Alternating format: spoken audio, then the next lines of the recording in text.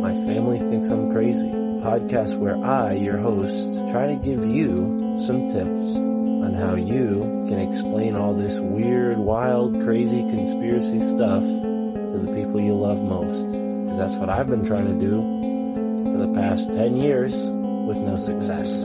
I've been telling everybody that our government is shady, but every time I do, my family thinks I'm crazy. The hollow earth, UFOs, aliens invading, fluoride in the water, they spray our skies daily. When I talk about these things, they think I'm crazy. There's no escaping anymore the evil that we're facing. Illuminati mind control, they're sacrificing babies. The end of days, but anyways, my family thinks I'm crazy. What, they don't want to listen to you? No, they don't want to listen. They don't want to hear it. They're just like, oh, here we go, Mark.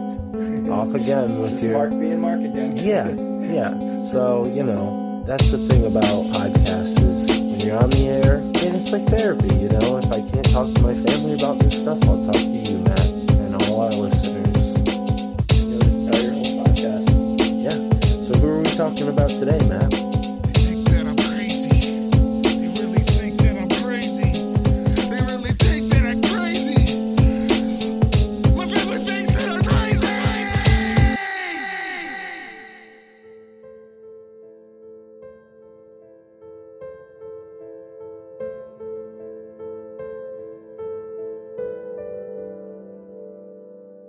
Throughout history, a special few are privy to incredible revelation through numerous and varied means.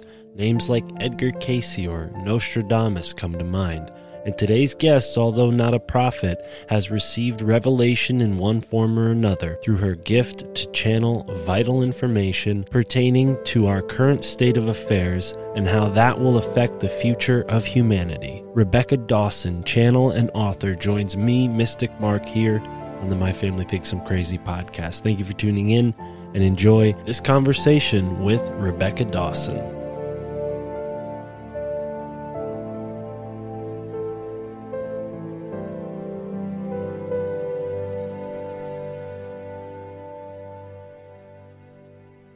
There's no real reverence for an external system, that it's the system that we're a part of that has the control or the power, that's the God, and we're just components within it. It's more, we are the power source within everything. And so coming back, and this book, in essence, The Return of the Magnetic Human, is about coming back to that, knowing again about how we actually function as magnetic beings and what that looks like and how we can tap into that. Ladies and gentlemen, welcome back to this very special episode of the My Family Thinks I'm Crazy podcast. I'm Mystic Mark, and by my side is Tara, joining me as co-host. Hello. And on today's show, we have an amazing guest. She's an international speaker, an author, and a channel. Her name is Rebecca Dawson, and she joins us all the way from Australia. Rebecca, welcome to the show. How are you this evening or morning, however time it is over there? Well, we are all in a state of timelessness, but I am with you in this time. So thank you very much for having me. It's great to be here with you. It is a pleasure, and it's all ours. We're happy to have you on the show. And for folks who might not be familiar with you, tell us a little bit about how you got into this world that you're now fully enveloped in. Tell us about that first experience that sort of brought you into channeling. Okay, well, it's a bit of a longitudinal story because, as I'm sure it is for you, you sort of come into this world and you're a little bit different from everybody else, and the way that you see and feel and think about things is a little bit different. So that was the case for me right from the time I was really young. So I always had the capacity to see things and feel and hear things that other people didn't. So I would often see, relatives that had passed away, or I could see energy fields and colors around people at quite a young age. And that was kind of something I needed to really keep to myself, especially going through school. And I went to private Catholic schools for a while too. So that was definitely something you didn't talk about. I learned that the hard way. So during my teen years, I had a lot of really interesting experiences that used to happen to me at night and when I was asleep. Actually, I don't talk about too much, but I may talk about more one day. I think people in general are a lot more open to some of those things these days than they used to be. And around the time I was 17, 18, just leaving school, and I was really quite obsessed with Egypt. I went through this period of time where everything was Egyptian for me, and I wandered into an old antiquity store and found this old packet of Egyptian tarot cards. I took them home with me and I studied them, and I was so fascinated by all the imagery. And I thought I would try giving advice to just some family and friends about what I was seeing in the card. And one day I had someone come to me who was going through a really bad breakup. And as I sat there and started doing these cards, all of a sudden, it wasn't me talking anymore. It didn't feel like it was. And I had an experience where I was suddenly very expanded. I call it the Marshmallow Man experience, like in Ghostbusters, because that's what my head felt like. And all of this information, my voice deepened and changed. And that was my first channeling experience. And it went for about an hour, and I thought it was a few minutes. And it all kind of went from there. Wow, yeah, that's incredible. I like how you described that. And when it comes to this expanding effect, have you discerned what's going on there? Do you think that's you feeling your sort of astral body, your soul leaving or growing, or maybe being like setting itself aside to be replaced by something else temporarily? Like how exactly, what are the mechanics of that? That's a really great question, because at the time I didn't know too much about channeling. It's not like a career path, I think, that most people think about. It's not something I ever planned to do. So my understanding of it in the beginning, I had some metaphysical background. I had some training in the Theosophical Society when I was younger. So there was, I knew about reincarnation, and I knew that there was such a thing as channelers and things like that. So for me, I assumed what was happening was that a greater vibration was coming into my body and flooding my awareness. I would almost feel myself move behind me. So while I was viewing from the back of me, I would have a more expanded view. So that's what it felt like. It felt like my field was growing, but almost like my head couldn't contain it.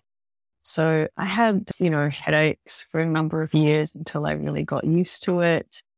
And of course, that first instance, that's just when it begins, because then after that, you go on this incredible experience of trying to figure out what's happening to you, if you are going crazy, if you're really making all of this up.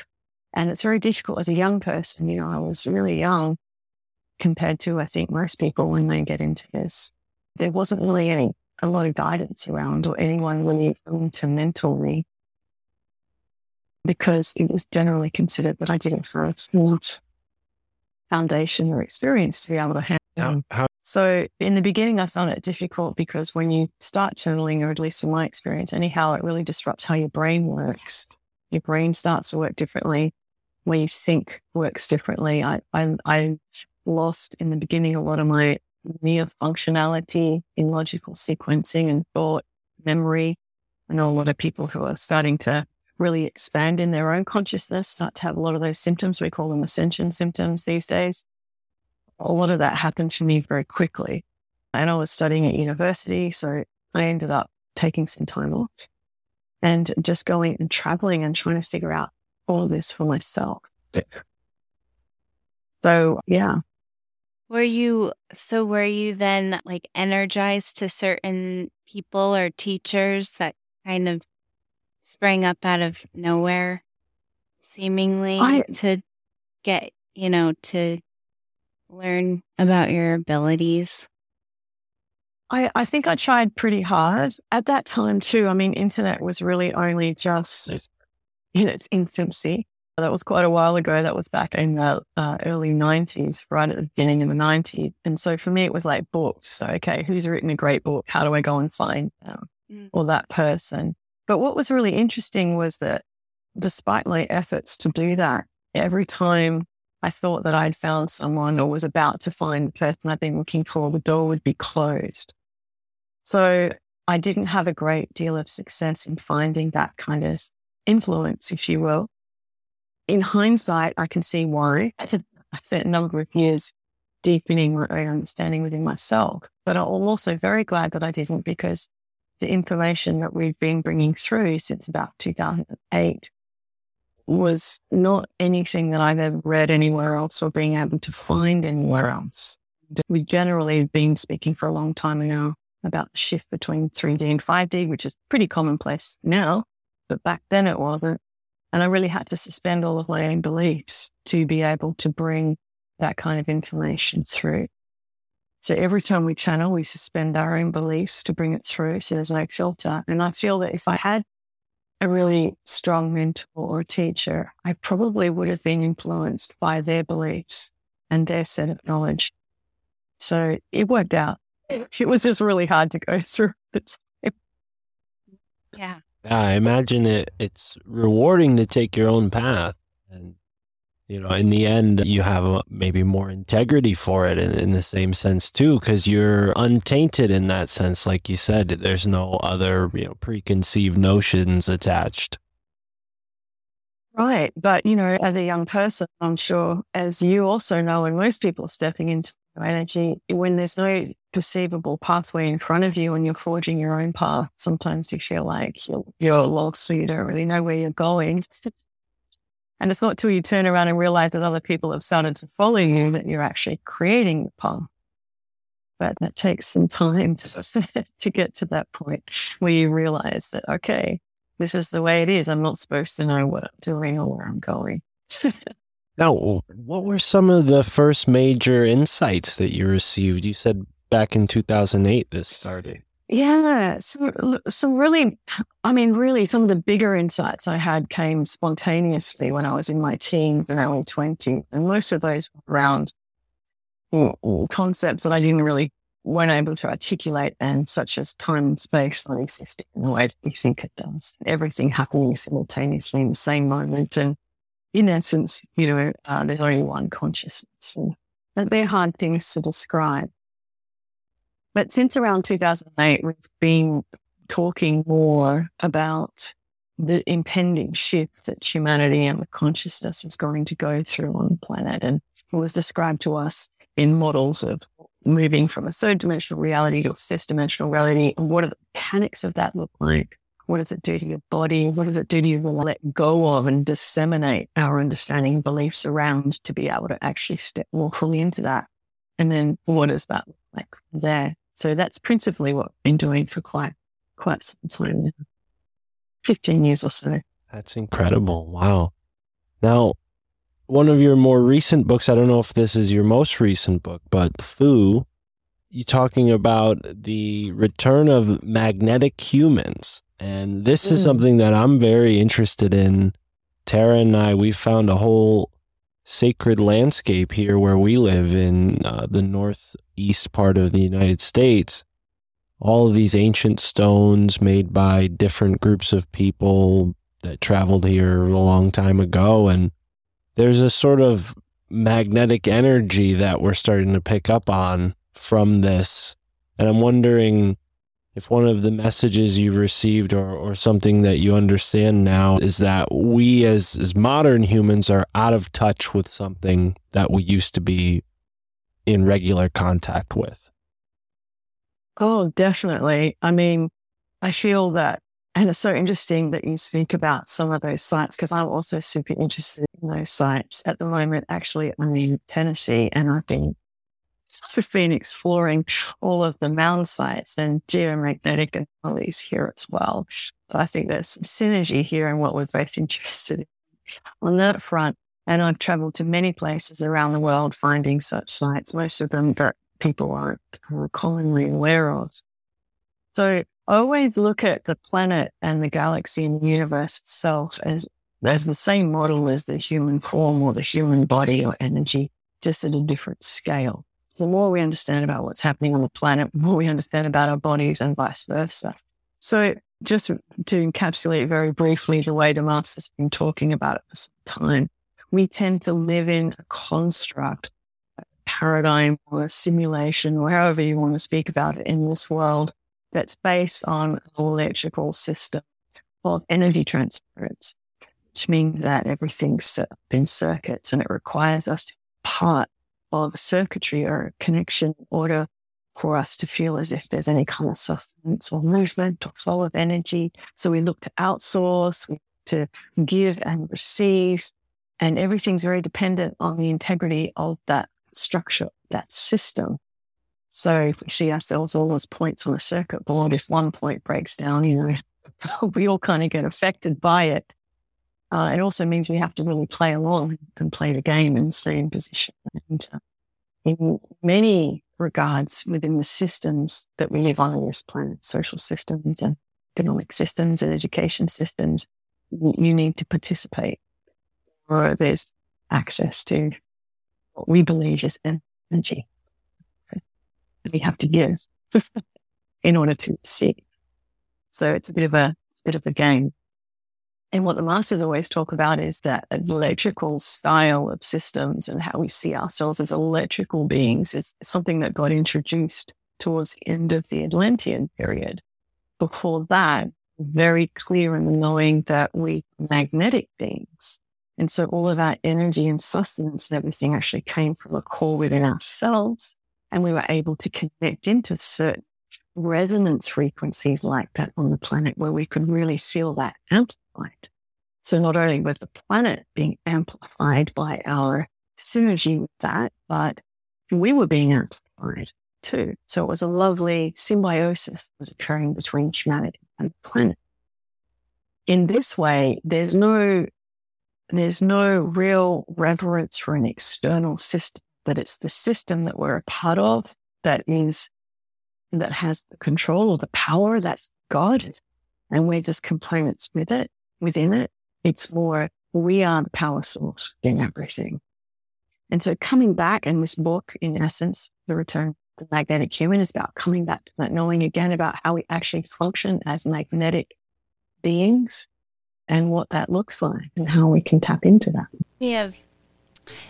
It reminds me of, and I think, like, whenever I think about this, my mind goes back to when, I don't know if this happened to you or if this is a universal experience, but when we're in like high school or like just in school, but we would like, you just kind of go about being you, and then you just find yourself pulled to certain people, and then your energies just naturally play off each other, and then it kind of, and I know like for my high school experience, it created like this microcosm or like a mini world, and I think that's kind of like how it all works too. And then that mini world creates, is connected to this is a mini world now too, but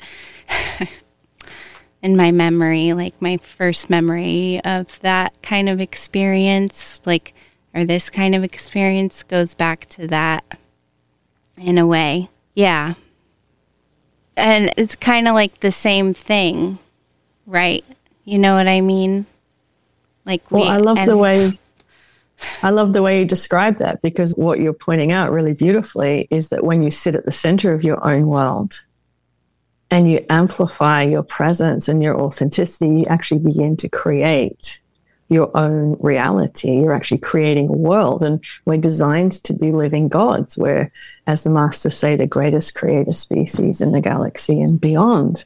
So to be in complete authenticity and begin to amplify and be yourself, that creates a field of resonance. Other people with a similar magnetic resonance come and join in that space. You naturally group together. And that's where creation really begins. Yeah. Like in high school. I love that. Yeah. It's definitely something we notice with, the certain people that we're attracted to, and also synchronicities, which I don't know how this fits into the 5D paradigm, but it does feel, at least in my life, and I think Tara can agree, over the past 10, 15 years, synchronicities seem to be more common. Like I notice friends and people who I wouldn't expect to comment on that sort of thing, bringing it up. And I wonder if this is an aspect of this sort of speeding up of things or the interconnectedness that we're now a part of. Well, yes, and I would say it's also a return of the magnetic self, because the more we step into our authenticity, the more of that frequency we're beginning to emit.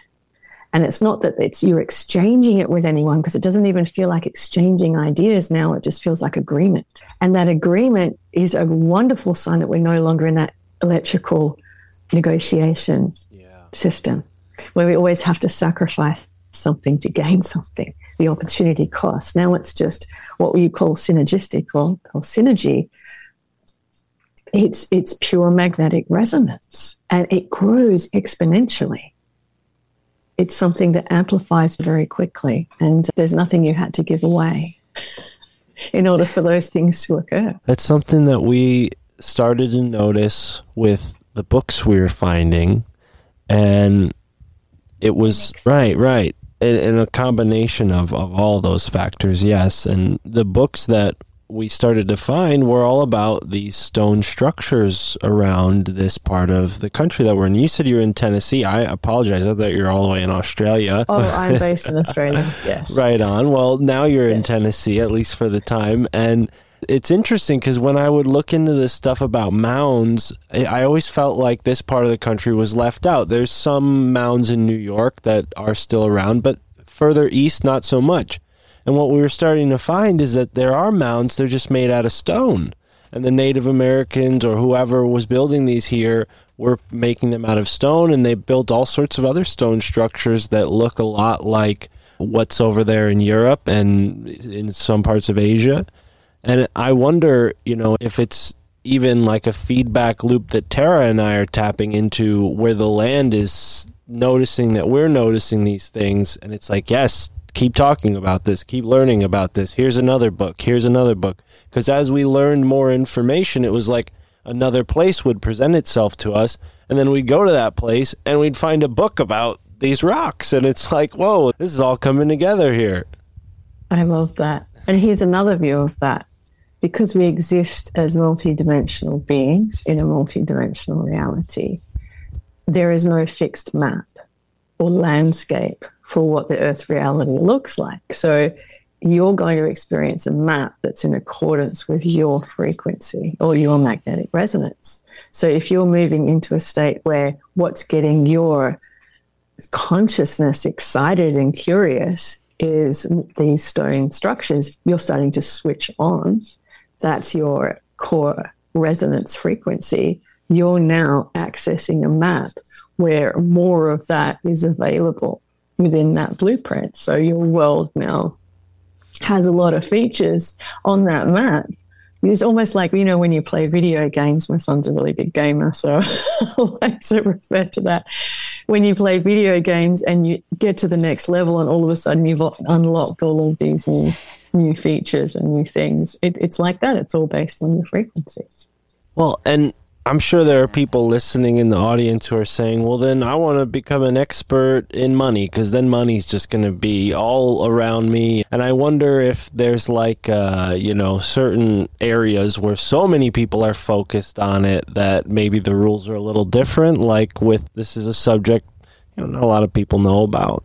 Maybe there's more energy just waiting there. I don't know. Maybe I'm not thinking of it in the right terms. But with a subject like manifesting wealth and abundance, we've learned that you can't just sit around and wish for money. I mean, it doesn't always work that simply. There's more nuance than that. And I think people listening are like, well, how do we maybe utilize this dynamic of leveling up and opening up this new map, as you put it, for something that's maybe a little bit more pragmatic, like, making your life better? Yeah. Well, it's interesting because I'm actually going to do a seminar about this in the next 6 weeks. And I have done some over the years about manifesting, because one of the biggest questions we often get is what does creation and manifesting look like in 5D that's different to 3D? And really, if we go back to what we talked about with that electrical system, in 3D, everything's about, what you put out, you get back. So, or, there's going to be some kind of sacrifice that's required or some kind of effort that's expended to be able to be met. And there's a follow-up, you need to still put things in action and follow through. So there's steps that are required. Whereas when you move into 5D, everything's about this magnetic resonance. So it's always about what you are functioning as. And if you are functioning as consciousness in authenticity, it's always going to come back to what are you most curious and what gets you most excited. And for some people, that's money, because they're fascinated with money. I am so joyous and excited to actually figure out if I can play this game of making money. And I know people like this who are amazing investors and incredibly wealthy, and they don't actually care about the lifestyle or a status or being comfortable. It's just that pure, curious fascination. The consciousness within them is excited to see what it can do with this. And they do extremely well, and they love it.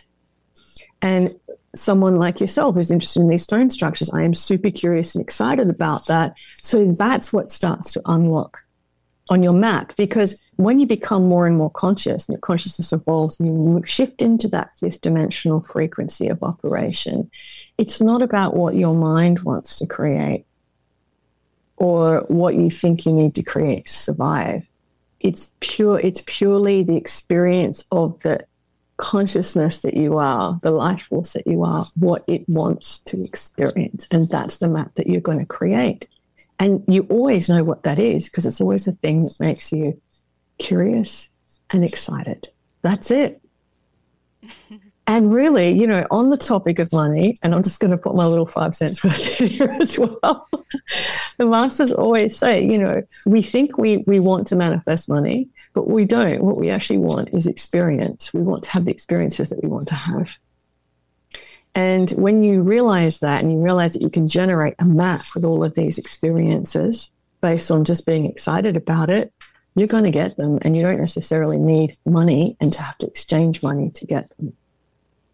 Wanting money before you can have your experience is slowing down the manifesting process for you. I try to tell him that all the time. It's true. Ask the right He's questions. got to hear it from, yeah. Ask her some questions then. Well, I think now that we should invest our time in the stones, investigating the stones and doing more podcasts, I think. I agree. I was thinking of another question on that note. When it comes to, you know, maybe the more tragic aspects of life, when people get into things like drugs and alcohol, does it have this same effect, maybe in the reverse, where because they have so much excitement about that experience, you know, that high, maybe it's sort of drawing them into that world more and more? Is there something that people in that situation maybe can do spiritually? I mean, are there any, you know, ways of noticing where you might have an addictive habit or a negative behavior, and maybe how to, so to speak, detox that from your consciousness? I think that's a really great question. And actually, I've actually lost family members in those situations too. So it's a topic that's quite close to home for me. And I think there's a couple of different ways that you can look at that. The first thing is that whatever was happening in their consciousness when they went into that experience, there's a certain level of grace in honoring that whoever they are as a core being, they wanted to have that experience. And they were meant to have that experience. That was the gateway into that. And then, yes, you generate more of that experience based on this is exciting and curious to me. At a certain point, because the frequency and vibration of those certain substances and activities has a very strong collective nature to it, it's easy to start to mistake that pull for the pull of what actually excites you. And so you actually move out of your core frequency so much, you move into this other collective core frequency that's more of a collective field. And that's what drives your choices, because that collective field wants to experience more of that.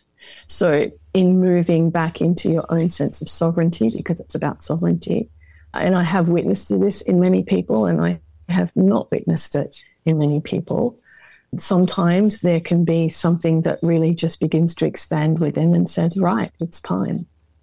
It's time to do something else. It's time to revert back. And other times it doesn't. And they have that experience after they've transitioned. Yeah, I feel like you have another question about that. Well, and yeah, because I feel like, when I hear about this stuff, oftentimes people focus on the positive ends of it, and that's fine. I think a lot of people need that. But I wonder, given that these sorts of tragic things can happen to people, what that says about our choices and our free will in this dimension, and how, as you were sort of left to your own path, you couldn't lean on any mentors. Maybe these substances in a sort of karmic way are here to tempt us and teach us that lesson in a way. I mean, I'm always a big advocate for, and this is not for everyone's perspective, of course, because we live in a dualistic world and we tend to be quite divisive about things. There's positive and negative and so on. I always tend to bring everything back to my awareness and understanding that everything is of one consciousness that plays itself out in a dualistic reality. And it's very difficult to get a sense of everything truly is okay when we see divisiveness like this. And even in my own personal experience, losing loved ones to substances and some of the activities that surround that as well, it can be very difficult to remind yourself that ultimately at their core, they're pure consciousness having an experience. And this is the way it's playing out.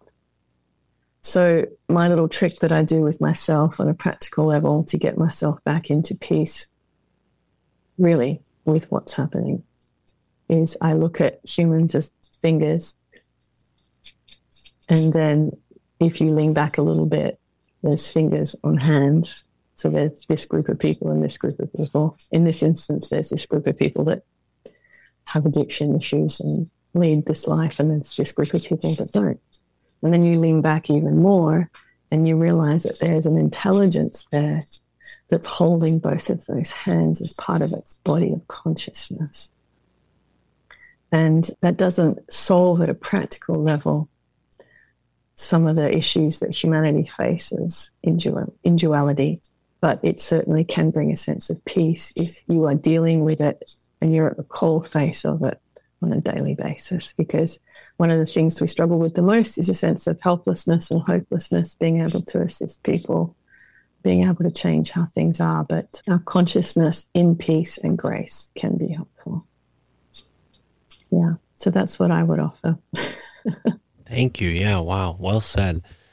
Very good advice, because, it's a difficult thing, as you know, and I know. I've lost family, thankfully, but friends to that. And it's a difficult place to be in. And I think, people are on their own path, and for worse or for better, and a lot of times you got to let them come to that, decision on their own and heal on their own. But when it comes to the world at large, I've heard things about, everybody, if they could just clean up their own backyard and not worry about other people's problems, the world would be a better place. And I'm wondering if in a spiritual sense, it is sort of like that, where when you start to heal your wounds, the world around you in this way, as the magnetic attraction begins to reflect that. And then in concert with one another, if we all start doing that, essentially we'll change the world for that better place that everyone's always dreaming of. Oh, I think that's so beautifully articulated. And I would agree with that. I think the question I get sometimes around that is, well, if everyone's just looking after themselves, then where's the compassion, and where are the people to really assist other people who can't help themselves? And what I would say to that is, just like we were talking about manifesting before, if it gives you a great sense of joy and there's a great enthusiasm within you to assist others and be compassionate and be there, you're going to feel that it's going to be your drive in life. And there's people that live for that, and it's what they're here for. And it's their passion and it's consciousness working through them in this way. And there are others who are just totally interested in their own internal exploration and their own expression of self and their own authenticity and their own self-development, if you will, or healing, or whatever you would wish to call it. And that's perfect, because that's assisting the collective also. So I don't think we could say that one is better than the other. I think it's consciousness serving itself so it can evolve. Right. And there's a bunch of different fingers, like 8 billion fingers. There's going to be a whole lot of different ways that happens. It's all valid. Yeah, I love that. And I think that is sort of in the same... Go ahead, Tara. Well, so I was going to... So now maybe it would be a good time to bring up time and how, since everything is valid and humanity is experiencing the full range of experiences from darkness to light. So how does that, that kind of translates to time somehow? So what's my question? I feel that we've been at this place for a while now, or we're at this place now in time for these, I don't know, light experiences to happen, like more. Why is the shift taking so long? Sorry, say that again. Why is the shift taking so long? Yeah, right. You feel that too, huh? Is that the question? Yeah. It's interesting, isn't it? Because we see it as a linear progression. We see it as moving away from the dark and coming to the light. Right. And that's along a trajectory of a linear timeline. That's 3D, 4D. So what we're moving into is fifth-dimensional reality. So instead of moving from history into the future or from dark to light, what we're actually doing is we're widening the bandwidth of vibrational frequency that we've been sitting on. And that's what the evolution is, because we've been sitting within a particular set of timelines, and now we're expanding it into a really wide frequency. So when we expand it into the wide rate of frequency, just like a radio, suddenly there's all these different channels available, but they start to become available simultaneously. So the first thing that starts to happen is we start to become aware that we don't know what time it is anymore. We lose sense of time and memory. We can't remember stuff from the past. We can't see a future. We don't know where we're going, because now the direction of evolution is going this way, or what we call vertically. So the x-axis of time is still there. We're widening it. So what happens with that is that, as you can imagine, think about it as volume. You increase the volume. So our consciousness expands. We become more, our capacities start to switch online. We're becoming more the superhumans we're meant to be. But it also means it turns up the volume on what we don't like, and it turns up the volume on what we do like. It all gets turned up.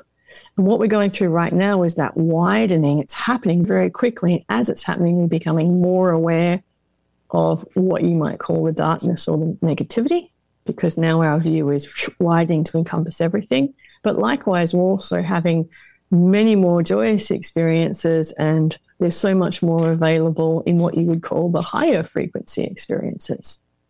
So we're not actually moving away from one thing and into another, because that's what 3D is all about. It's duality. We're actually now becoming conscious enough to be able to encompass all of it. So instead of being little kids, you're only allowed to access this shelf of the library. Now we get the whole library. It can be overwhelming for people. It can feel like everything's super intense, especially emotions. Thoughts can be on overdrive, all of that, because now we're aware of the collective shield more and more. But in essence, it means we have more choice, because now there's so much more available than what was available before in that slice of vibrational frequency. And it means that we're going to be less focused on how long things are taking. We're now more focused on how much is available in the present moment. And that's why there's some great teachers that have come through in the last 20 years or so have been talking about present moment and now. Because if you get into that present moment, if you time and you think of fifth dimensional reality as that moving up and down the wide axis into a really big bandwidth, the now moment is that y axis. So if you get into the now moment with things that make you happy or meditating, instantly you have now accessed way more than was available to you before. All of your choices start to open up. And this is really the beginning of more choice and more sovereignty in the world. So I don't know if I answered your question, but that's how I look at it. Yeah.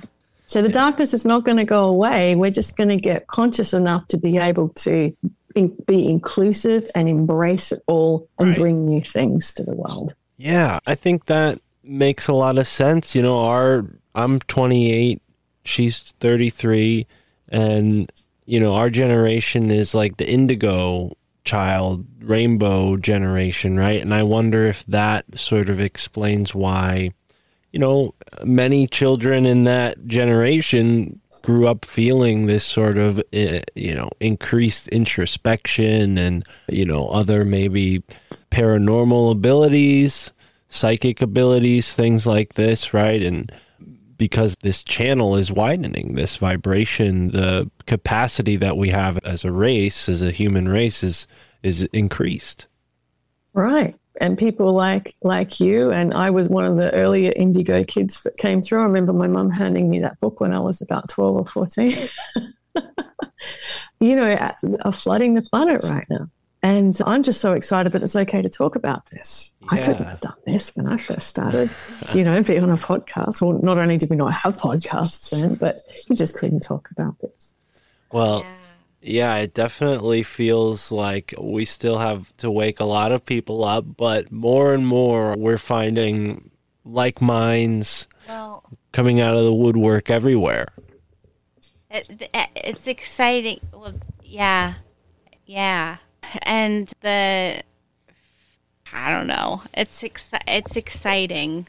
I'm excited to experience. I'm excited to be honest, to be able to share this experience more in the day-to-day life. Well, I think that's something too, because, after so many years and months of doing that internal viewing and introspection, and I'm sure it must be the same for you too, the real joy starts to become in sharing it with others, because that hasn't always been available. And we're so blessed to be on the planet at a time where that's where the real spark is and the real joy is. And that's a signal of evolution of consciousness too, because if you think about all the centuries and millennia past, the great sages and the people that really understood this stuff, it was all secret and it was all done in silence or behind closed doors, and there was no joy of sharing. It was a very serious business in terms of your inner space, but it was also a very serious business in not being able to share it.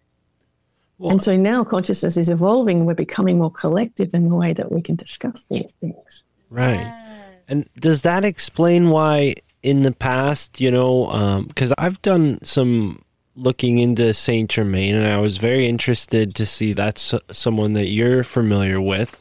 Yeah. Is that why Saint Germain in the past would have been seen maybe more like an actual person, because people were just so in that reduced perspective? That was the only way he could break through to people and make sense to them. And now, since more people are open to channeling, he can sort of just share his consciousness rather than incarnating in the person. Because there's stories about Saint Germain going back hundreds of years, like he's been like an immortal person, essentially. Yes. And both. So I love the way he does that, because he shows us what's possible as a consciousness. You can either embody a human form or not, or simultaneously do. I mean, I'm not the only channeler in the world that brings through things from Saint Germain, but as he explains it, we're all aspects of the same consciousness, all branches off a similar tree.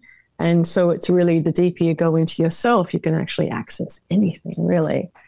I mean, for me, he was one of the first streams of consciousness that I ever channeled that came through. It's probably why I had such a big head,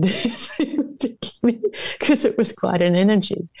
But he has a great sense of humor around all of that. And loves the flamboyance. And I mean, different people have different experiences of Saint Germain. I get the very flamboyant, what does he say? He says, be luxurious, but never vulgar. So it's a celebration of all things that are possible. Yeah. Celebration. Kind of It's quite funny.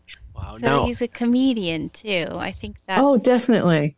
They all have a great sense of humor. now, help me wrap my head around this from maybe a more third-dimensional perspective. Would we consider Saint Germain as somebody who originated as a human like the three of us and then became what he is now, or is it more appropriate to say Saint Germain is and always was as he is? Is that more true? I would say most definitely from my experience and 20 years of engaging with that energy, that it is a consciousness that's principally concerned with the earth reality and has a great love for humanity and knows an awful lot about time too, because the state of timelessness is what enables that consciousness to move in and out and appear as different people in different times as well. So part of, I guess, a whole collective consciousness that's very concerned and has a great love for humanity and really sees this as the home place. But again, what is home? Are any of us really here? Are any of us really here? Or are we experiencing a grand and glorious simulated projection of consciousness from a point of origin? And we are having a glorious time making sense of it all. I'm hearing more and more of that. And I wonder, I think there's more truth to that than what the scientists are cooking up in their laboratories and universities when it comes to this holographic universe that we're in, this simulation. Mm-hmm. It seems like a lot of what people experience fits better into that model, so to speak, than the one that's given in academia. Do your guides explain why that is? Yeah. Is it on us as humans to sort of figure out, or have the majority of us just become sort of blind to this kind of thing? How do you explain this not being sort of commonplace, this information?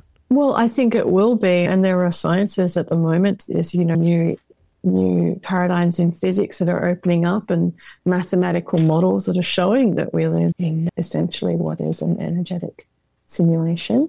And if you look back into metaphysics, we've been hearing this for many years. Your thoughts create your reality. I think we just didn't know what that really meant at a fundamental level. So I think it is the nature of consciousness to expand and the nature of consciousness to continually experience more. And from everything that I've been shown, the premise of the earth reality, not in the beginning, but it's certainly became an enclosed, encapsulated system. And when anything becomes enclosed and encapsulated, we move into a sense of duality because there are limitations, there's boundaries, there's in here and out there. And so now that so many fingers or points of consciousness have been experiencing and creating over and over again the same experiences in a multitude of different ways, I tend to think of our simulation as a tapestry. So you have the base fabric, which is the dimensional reality. And then with all of the human experiences, there's all of this threads and weavings. And as you know, when a system is encapsulated, you get the karmic cycle. So you have the same experiences, the same traumas, the same blueprints lived out in a multitude of different ways, over and over and over and over again with slight tweaks and changes. But it's all essentially the same themes for humanity that we've had for so long, at least 330,000 years or so is what they say. So the tapestry's become totally full. It's chock-a-block. And basically it's become so full and so heavy, you lose sight of the fact that you're even in a reality anymore. We can't keep doing the same stories and playing out the same things all the time.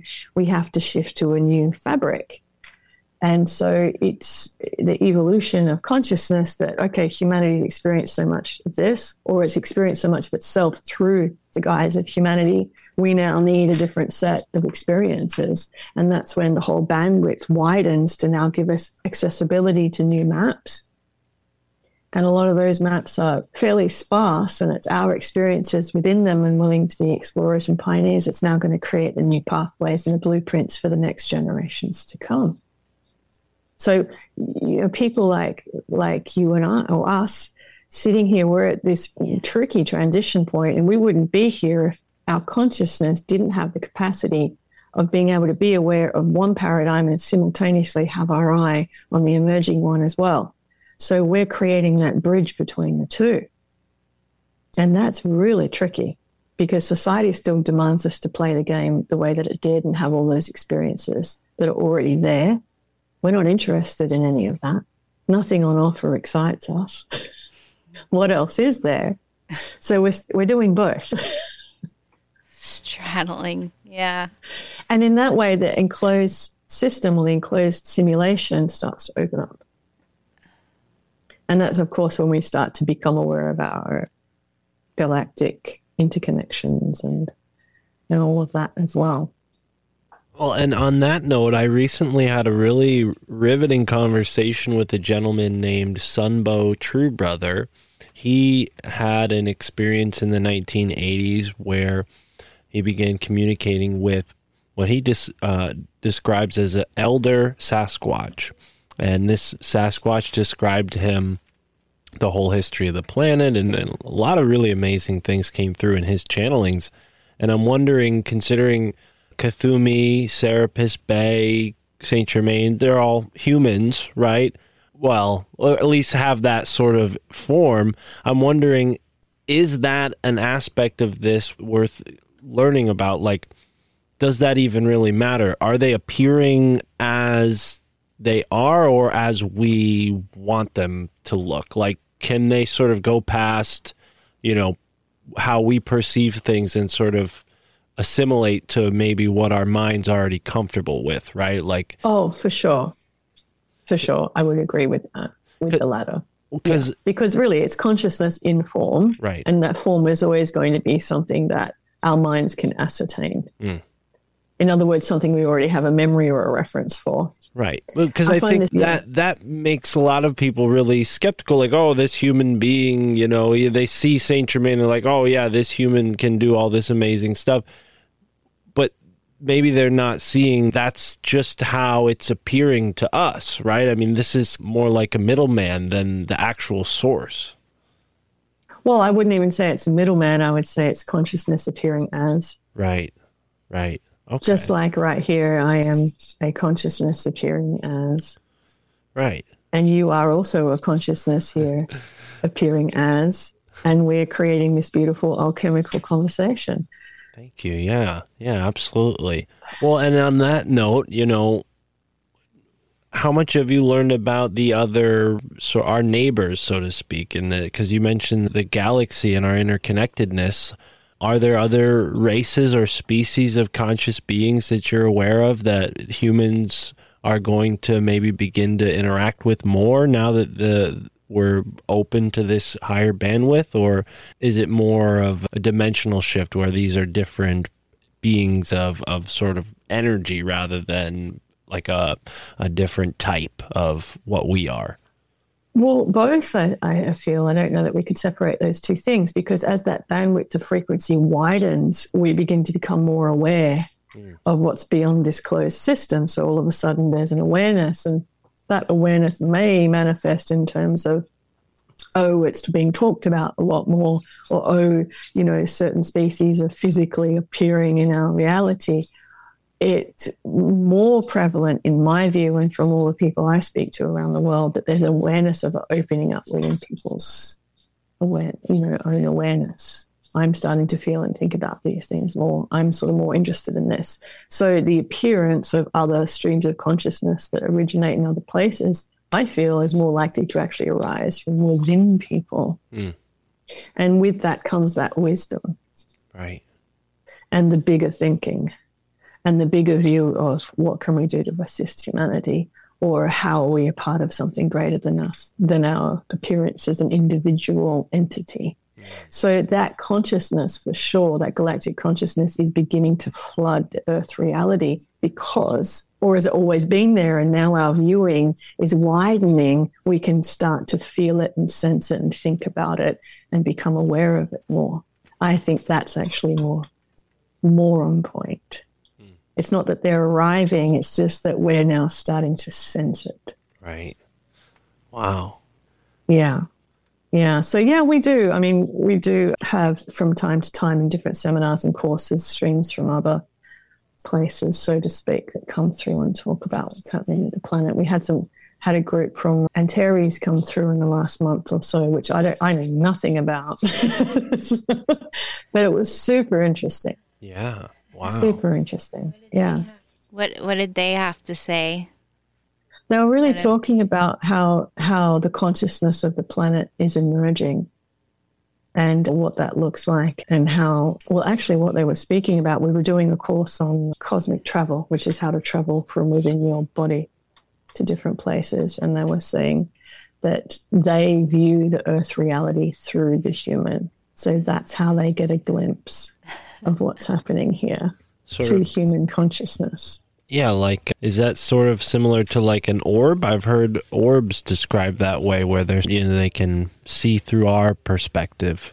See through perspective, right. So the way that I saw it from the Antarian point of view is like they see the human like almost like a portal or a pair of, how you can put special glasses on and all of a sudden you can see things you couldn't see before. So they need to experience this reality through our consciousness, or they can't perceive it in the way that we perceive it, because they're sitting in a dimensional reality where duality is not a thing. Right. Wow. Now, considering where you are and what you mentioned earlier about going to some of the mound sites, have you received any information through your channeling about the mound builders? Because there's still a great deal of mystery surrounding the mound builders, although the archaeologists have their sort of jargon. There's many people who dispute that and say, and the Native Americans themselves say, yeah, there are people before us that built these things. So what are your thoughts? I have received some information about that, and I have been lucky enough to be in touch with one of the particular mound builders, particular site that came through and gave us some information, which was unexpected and great. And it's not actually something I've talked about yet. I'm still collating all of this, but sure, if it's come up in the conversation, let's share. So what they describe, and what the masters have also described, because I've gone in and asked them about it as well, is that they're built on particular two things. First of all, some of the mounds are built on sites where there are openings in the geomagnetics of the simulated reality. In other words, they're entry and exit point. So you can come in and you can go out. And in a later period, they figured out how to build these mounts to generate entry and exit points as well. So things were set up very specifically in alignment, not only with certain lines and frequencies on the planet, but where it was lining up with other stars as well. Because if they could get that right, they could create an opening and an exit point. Wow. So as you probably know, later on, lots of rituals and things were done there by different groups that moved through and realized that these sites were doing something interesting. So there were burials there and all sorts of things going on, with the sun and the stars and all of that. But my understanding, in essence, is that as the Earth was becoming an encapsulated, simulated reality, these were still entry and exit points where you could come in and out. And at a certain point, a lot of them were closed. And I think there's a whole lot around that. Yeah. And I have heard, for example, in Australia, that some Indigenous groups have come together, the Aboriginals, and looked to do that more efficiently and close them. And I'm also aware of other groups in the world who the elders have come together to open. So I think it's all, I won't say that it's become a natural part of the Earth's design, but it certainly, in some parts of the planet, is still functional as an entry and exit point. Right. Wow. And I can imagine that there are probably reasons why they'd want to keep it open or closed, right? In both instances. Are these particularly aligned with the stars that, the stars that they're aligned with, is that maybe a hint as to where the exit is taking you? Okay. Wow. All right. Yeah. Yes. Huh. Yeah. So it's interesting. I mean, I've been to some pretty cool, there's this one particular place in Indonesia that I've spent some time in and taken people to. And that particular, it would probably really interest you actually, that particular site is actually all made of stone and it looks like a mountain, but it's not. It's called Gunung Padang and it's in Java. I think more people might know about it at the moment, but when we started going, it was very off the beaten track. And it has chambers and things inside it. And it's big, you have to really get up there. And we experienced some very interesting things up there. So I have no doubt that these things are really built to allow one to move beyond the limitations of time and space within this particular reality that we have. Right. Yeah. Well, as we sort of ground the conversation here, I'm wondering if, given the title of this show, My Family Thinks I'm Crazy, I'm wondering if you have any advice for people who may be in the same position you were in when you were young and this sort of all these things started to occur, and maybe people are in a situation where they don't have a lot of folks to turn to for guidance in this sort of way. Do you have any advice for those sorts of people who are maybe more sensitive or attuned to this energy than others? Yeah, I mean, first of all, I think the most important thing is to believe yourself. Believe yourself. And if you can't find something out there to match what you're going through, that's a great sign, because what it means is that you're now in a position where you're going to be leading the way for others.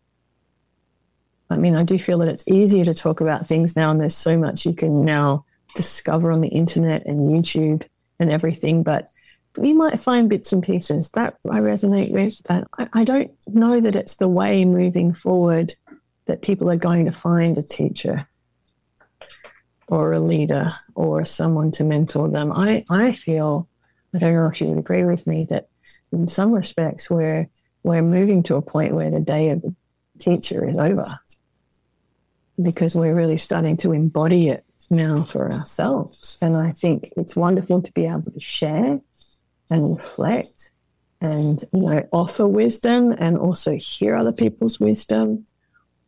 I don't know if looking for a teacher or a guru or a mentor is going to be as fulfilling or give you what you need. Yeah. Because our consciousness now, I feel, is accelerating way beyond what is currently seen to be the expert or the pinnacle of experience. I totally agree. And, it's funny with this podcast, the majority of positive comments are from people who have a synchronicity about information or a guest. And that to me speaks to that particular piece was like a puzzle for them on their path. And then exactly. The majority of negative comments are people who are saying, why would you invite that guest? Why would you talk to that person? And I think those people are in that old paradigm where they're, looking for some authority, and maybe they feel like I'm that authority or my guest is, right? And that causes some sort of inevitable problem, and then they vent about it. But it does seem like that's a byproduct of this accelerating of consciousness. I think even podcasting is a way that we're sort of accelerating consciousness. Wouldn't you agree? Definitely. And the more you expand, the more you have to be willing to let go of your identity. Mm. And the masters told me very early on when I started bringing through information, they were very clear with me on many occasions, do not get attached to any belief or information because it's going to be super. And so even in my own position with what I do, I'm happy to share and speak about whatever people want to ask about or whatever questions, and we always address people where they are or what's currently happening. And then it could be something else. Whereas if I come in and say, this is my teaching, these are my set of beliefs, these are my rules and guidelines, then how am I then continually expanding my consciousness too? So, yeah, I encourage everyone to, be curious, go with what resonates, but don't attach to anything, because it's all going to be superseded really soon. Yeah, it seems like the podcasting specifically is, but also maybe not just podcasting, but being grounded in what you do and being able to speak about it and share it with others, everyone, whoever comes along, just the ability to have like fluid conversations is going to be that the propellers or the vehicle or something. The engine? Yeah, the engine. I agree. What a great comment. I agree. Yeah. Yeah, it's our ability to articulate what we're currently experiencing. Kind of like the chariot card in tarot, right? Yeah. Yeah. Beautiful. Yeah, I love that. I love that. Well, I'm so excited you guys have this podcast and that you're doing what you're doing. I Thank love you. the energy and the consciousness of you. You guys are amazing. Thank you so much. Yeah, it's been so nice to talk with you, Rebecca. Could you tell the audience where they can learn more from you? You have 4 more wonderful books. Maybe you have a new one on the way. I do have a new one on the way. Tell us about it. But it's not out yet. I'm still working on it. Awesome. One's about fusion energy and how that operates within our bodies and our reality. But you can find out more about me and what we do at my website, which is just RebeccaDawson.com. Super easy. And I actually have a couple of things you can sign up for free on there. You can get a chapter of one of my books all about the body if you just jump on the homepage, or if you just type in RebeccaDawson.com / meditation, you get a meditation download that's channeled from the masters as well. And there's loads of articles and videos and all sorts of free stuff on there you can explore. So you can jump in and have a look. Wonderful. Well, we'll be sure to link that for everybody in the description. So folks, follow up there. And wow, Rebecca, thank you so much for joining us. And unless Tara has any final questions, Tara? What part of Australia are you from? I'm from Perth, the most remote part. Oh. It's the most isolated capital city in the world, which is why we like to travel so much. Have you been there? When in 2011, 2012, I lived there for 2 years in Sydney. Oh, you did? I loved it. Oh my gosh, how did we not cross paths at such a small place? I know. That's amazing. I planned a trip to Perth when I was there, but my visa ran out. I think that's what happened. So I didn't end up getting to go out there. But yeah. Beautiful. Well, maybe if you're there sometime in the future, we'll connect. Oh, absolutely. Yeah. We'd love to go out there for sure. I've never been, but wonderful. Well, folks, as I always say, immerse yourself in the moment wherever you are in the now.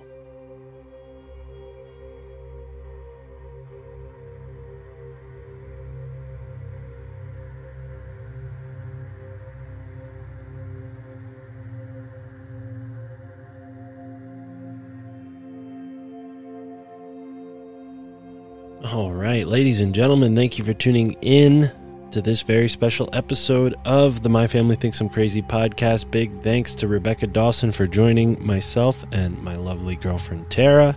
Big thanks to Tara for putting up with all my nonsense and joining me for this interview. Now that we've found a new apartment, hopefully Tara will be joining me for more interviews, and you can look forward to that. Please do sign up on the Patreon or the Substack to support the show. We have so many new people that have joined. We're 30% of the way to our goal of having 250 patrons.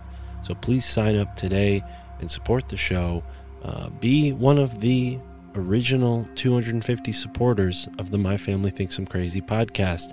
There are tons of perks. Not only do you get extended editions of each episode, not every episode, to be honest, I'm going to shoot for 2.5 hour interviews from now on, or at least the episode to be at least that long. So if you're listening on the free side, you're only going to get about an hour and a half of that, maybe more. And for interviews like this one that unfortunately went a little shorter, I'm just going to put them out for free the same way we normally do. So But we are still going to have an extended outro for this episode, different from what you are listening to right now. So if you like the show, you want to support the show, not only do you get bonus content, but you don't have to hear me go on and on and on about how I need support for the show. This is a value for value podcast, and unfortunately, our sponsors are few and far between at this point in time. We're still growing, of course, and maybe that'll change in the future as the show grows more. So do what you can to help now. Give us a 5-star rating and review wherever you listen to the show. When you do leave a 5-star rating and review, I will read it on the show. And I'm going to read some of those now because we got a couple good ones. And yeah, that's about it for promoting. Shout out to the Hit Kit. Hit Kit's awesome. They still support the show. And they've even been a guest on the show. So look at that. But tons of people have supported the show in the past week. I really appreciate all the love for my birthday. Thank you for all the happy birthday messages and whatnot. Let's see. We got a donation from Amanda. Thank you so much, Amanda. Marissa. Thank you so much, Marissa. And then we have, let's see. I know our friend from Europe sent us a donation. I just got to find that in one moment. Yes, our friend Branimir from the Czech Republic. Shout out to you, brother. Sent me some dough for my birthday. I appreciate that. Thank you very kindly. And some people on Buy Me a Coffee also supported the show. And I'm going to give them a thank you as well right now. Lori, shout out to Lori, who supported through Buy Me a Coffee, and then someone who remains anonymous. Shout out to you. You know who you are. They bought 20 coffees, which translates to $100, right? Because each coffee, a cup of coffee costs damn near $5 these days. That's more than a gallon of gas. Go figure. So help me out. Although I'm trying to drink less coffee, I will maybe buy a water with that money that you do send to the show. It's a value for value show, and I cannot do this without all of your kind, loving support. You guys mean the world to me. Every time I get a kind message or somebody signing up for the show, it really, really makes all of this hard work worth it. So just keep that in mind. And yeah, like I said, if you don't want to hear me jabber on about this kind of stuff, sign up for the show. You don't get any of that when you support on the Patreon. So just want to give a shout out to some of our new members here. We've got Steve. Shout out to you. We've got Lori. Shout out to you. And we've got Stephanie. Shout out to you. They're all members of the Inner Circle. They all join the Inner Circle tier. So for that, I'm going to play a very interesting sound effect if I could find it.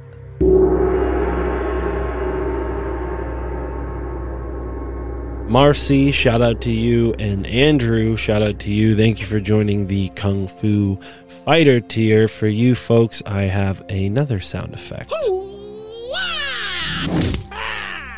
All right, so sign up today. You'll get a sound effect depending on what tier you join when I give these shout outs. So thank you for being here. Thank you for tuning in. Go support Rebecca Dawson. Her website is linked in the description. Check out Channeled Books or just books. Check them out. She's got some new books. She's got some other books. Rebecca Dawson, really nice gal. And I thought that part about the Moundbuilders was fascinating.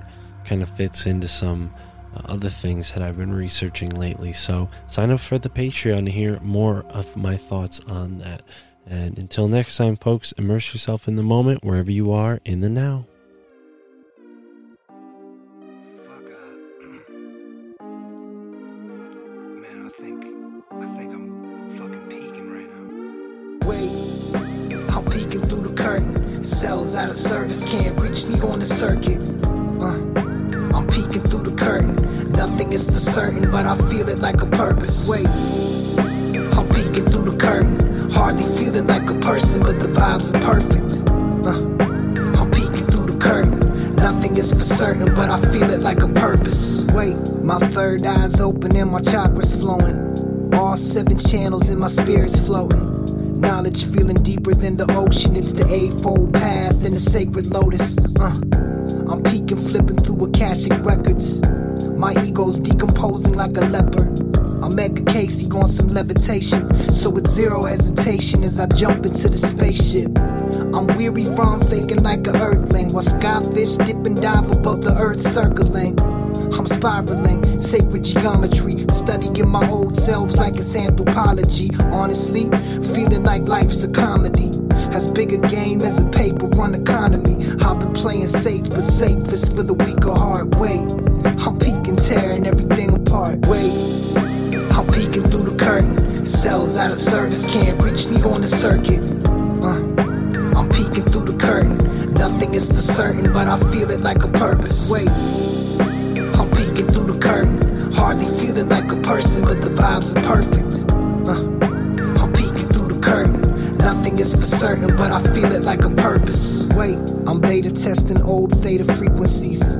I lay to rest the ego and the frequent themes that keep me seeing life inside a box. Small minds kick rocks, Pandora, let's talk. I might need a suture for this rift in space. I might stay and see how Lucifer's fruit tastes. I'm hungry for knowledge and hungry for infinite, and every time I'm peeking I can see it for an instant. I'm peeking through the curtain at the crowd. Sheeps in their seats and the wolves on the prowl. Zeitgeist, spirit form walking through the aisles. Consumerism living in their vacant smiles. Now I'm peeking through the curtain at the sky. I ain't even gotta try, gaining wisdom on the fly. I'm touching base with things I can't explain. Gods without names on a different plane. Wait, I'm peeking through the curtain. Cells out of service can't reach me on the circuit. I'm peeking through the curtain. Nothing is for certain, but I feel it like a purpose. Wait, I'm peeking through the curtain. Hardly feeling like a person, but the vibes are perfect. I'm peeking through the curtain. Nothing is for certain, but I feel it like a purpose. Wait, I'm peeking through the curtain. Cells out of service can't reach me on the circuit. I'm peeking through the curtain. Nothing is for certain, but I feel it like a purpose. Wait, I'm peeking through the curtain. Hardly feeling like a person, but the vibes are perfect. I'm peeking through the curtain. Nothing is for certain, but I feel it like a purpose. Wait.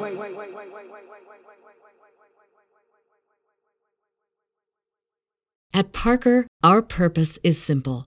We want to make the world a better place by working more efficiently, by using more sustainable practices, by developing better technologies. We keep moving forward.